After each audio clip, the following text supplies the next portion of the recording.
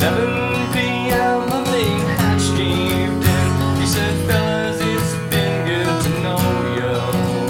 And the captain wired in, he had water coming in, and the good ship and crew was in peril.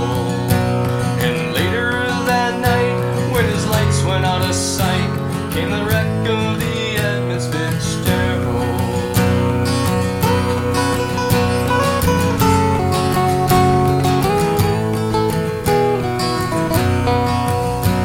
Does anyone know where the love of God goes when the waves turn the minutes to hours? The searchers all say they had a Whitefish Bay when they put 15 miles behind her.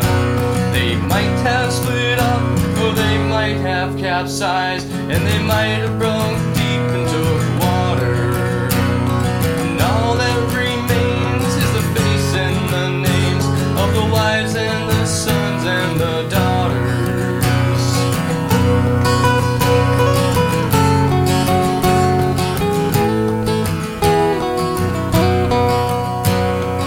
Lake Huron rolls and Superior sings in the room of her ice water mansion. Lone Michigan steams like a young man's dreams. The islands and the bays are for sportsmen. And farther below, Lake Ontario takes Lake Erie all that descends her. And the iron and bolts go mariners all know with the gales of November, remember.